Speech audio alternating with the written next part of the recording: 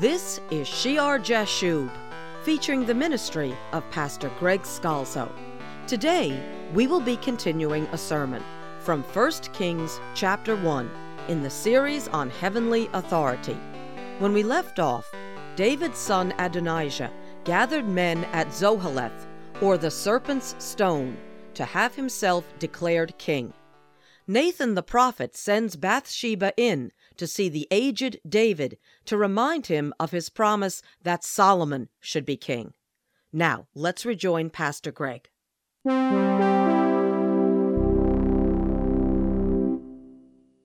Verse 18, she says, "So now look, Adonijah has become king, and now, my lord the king, you do not know about it." Treachery, treason, usurping the throne of a living king without him knowing about it.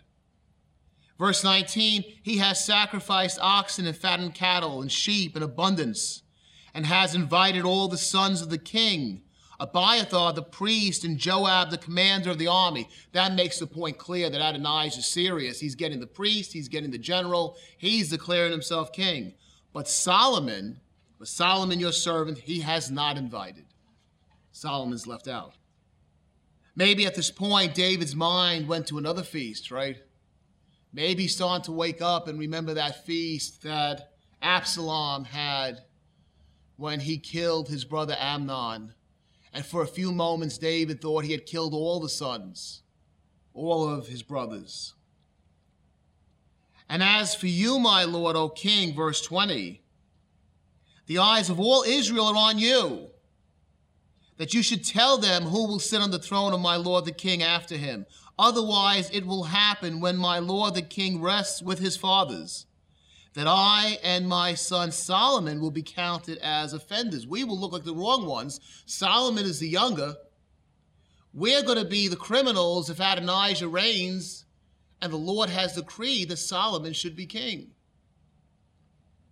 Verse 22, "And just then, while she was still talking with the king, Nathan the prophet also came in." We'll see later on she goes out. "So they told the king, saying, 'Here is Nathan the prophet.' And when he came in before the king, he bowed down before the king with his face to the ground. And Nathan said, 'My lord, O king, have you said Adonijah shall reign after me, and he shall sit on my throne? For he has gone down today and has sacrificed oxen and fatted cattle and sheep in abundance.'" Notice how Adonijah brings the Lord into this thing, right? He seems to be a believer in Yahweh. He's bringing in the cattle to sacrifice and make an appearance of appealing to Yahweh with Abiathar the priest there. "And he has invited all the king's sons and the commanders of the army, and Abiathar the priest, and look, they are eating and drinking before him. And they say, 'Long live King Adonijah.' But he has not invited me, your servant, nor Zadok the priest, nor Benaiah the son of Jehoiada, nor your servant Solomon. Has this thing been done by my lord the king? And you have not told your servant." It would appear that way from people on the outside with the commander and the priests. This is what David wants. But David's there, quiet, chilly, curled up in his bed. "Has this thing been done by my lord the king? And you have not told your servant who should sit on the throne of my lord the king after him?"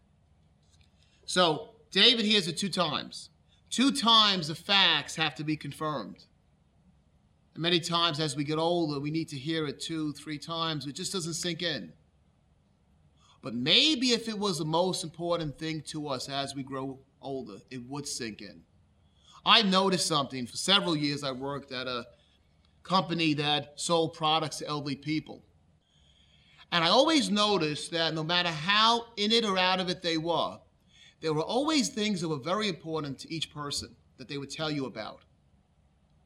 There was something they held on to, and even as they may have become misty or it was difficult to concentrate or to grasp, they knew facts about certain areas that were important to them. Maybe it was a grandchild, maybe it was something in their lives they accomplished they wanted everybody to know. So the Spirit finds a way to work itself through the mind that's becoming aged.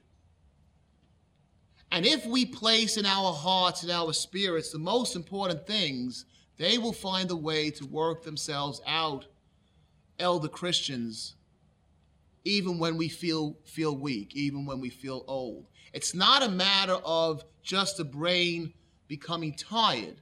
It's a matter of what the heart is focused on. And sometimes we need once, twice, 3 times to hear something to believe it. Maybe if Nathan just came in by himself, Dave would say, "What are you saying about Adonijah? Adonijah wouldn't do that. Leave me alone." Turn around and curl up, and nothing would be done. Let our minds be flexible and pray before the Lord. Lord, keep my ears open as I grow old. Keep my eyes open. Let me not become myopic.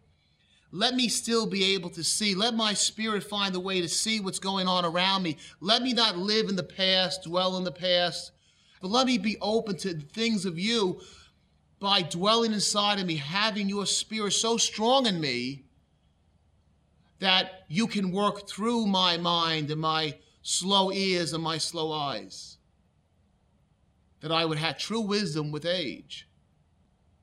He needs to hear the circumstances twice confirmed. His original intentions have to be repeated to him. Bathsheba reminds him, and Nathan now comes in and says, "Was this your purpose?" And he makes David think.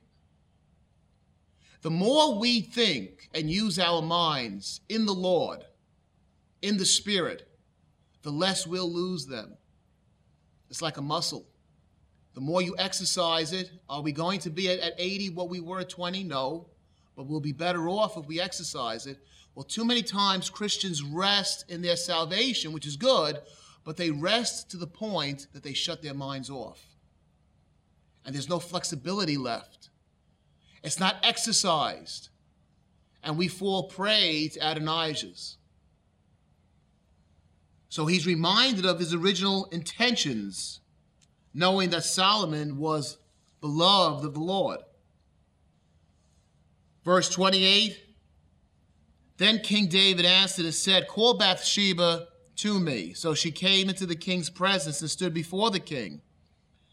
And the king took an oath and said, "As the Lord lives, who has redeemed my life from every distress, just as I swore to you by the Lord God of Israel, saying, assuredly Solomon your son shall be king after me, and he shall sit on my throne in my place, so I certainly will do this day." He brings Bathsheba back in, and he makes the vow. He reaffirms the vow to her before Nathan.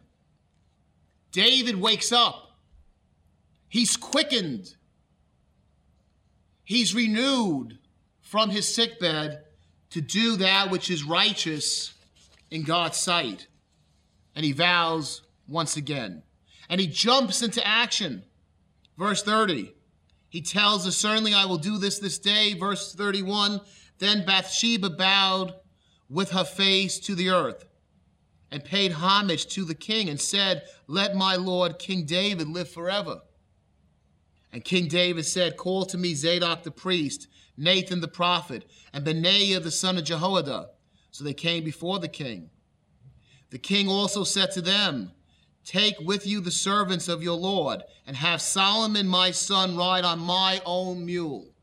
And obviously the symbolism, this is my possession, and he is on my possession. He will inherit my throne.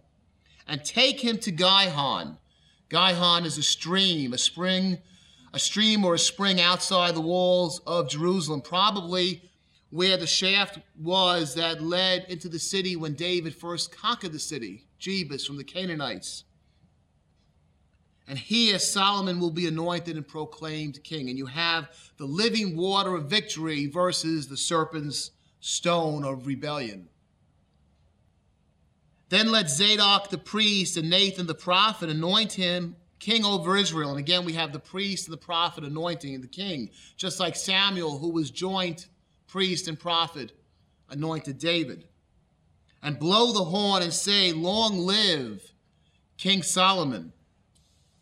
So David makes a complete reversal. He knows what to do. He declares it. he has Solomon placed on his mule. He has these leaders bring him to another location, symbolic location, and they declare, "Long live King Solomon. And then you shall come up after him, and he shall come and sit on my throne, and he shall be king in my place, for I have appointed him to be ruler over Israel and Judah." Benaiah the son of Jehoiada answered the king and said, "Amen." You can almost hear the relief in it. Amen. He woke up. He's back.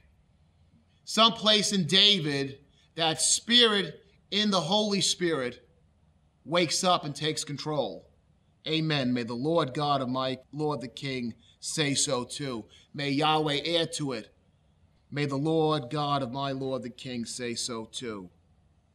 As the Lord has been with my Lord the King, even so may he be with Solomon, and make his throne greater than the throne of my Lord King David, which is the hope of every parent, right? David's not jealous of Solomon. He wants to see the kingdom grow. And it's only going to grow if the right person is there. And amen. Amen. Older Christians, I know it's hard many times and it's difficult to remember the most important things in the service of the Lord, to just be overwhelmed by the flesh and the tiredness and the aching and the difficulty that it is to think things through and to reason things out. Don't be misled by the Adonijahs. Don't forget the Lord's words, the Lord's work, the Lord's choice, your vow before the Lord. Wake up and pray and seek God and finish the work that you start here on earth. As we go out, and really any of us can go out any moment, right? The most important thing is to finish the work, to run the race that the Lord gives us here on earth, that we might hear the words, "Good, faithful servant." Constantly ask the Lord to restore mental capacity if you're having difficulty, to be able to fulfill your vows to serve the Lord Jesus Christ. And there is two images you have of old age. On one hand, you have wisdom, the gray beard, the wise man, the wise woman that has learned the lessons of life, who can teach the children, the grandchildren, the great-grandchildren. And on the other hand, you have silliness. People so wrapped up in themselves. I think of the busloads of senior citizens who cannot wait for their Social Security check to get on that bus, to go out to Foxwoods, to gamble it away. The silliness of old age that we see displayed sometimes on these talk programs. When elderly women get up and say, "Oh, I tell my granddaughter, do whatever you want, have fun, honey," rather than telling her the holy word of the Lord. There's a silliness that sometimes engulfs so many of your worldly counterparts, your worldly contemporaries. It engulfs them. It swallows them up. There's a self-centeredness that many times will engulf your senior contemporaries in the world, that engulfs them, that swallows them up. Don't let it do it to you. Be wise. Remember to visit us on the web at www.shearjashub.org. That's SHEAR-JASHUB.org. And may our Lord Jesus bless you as you serve him.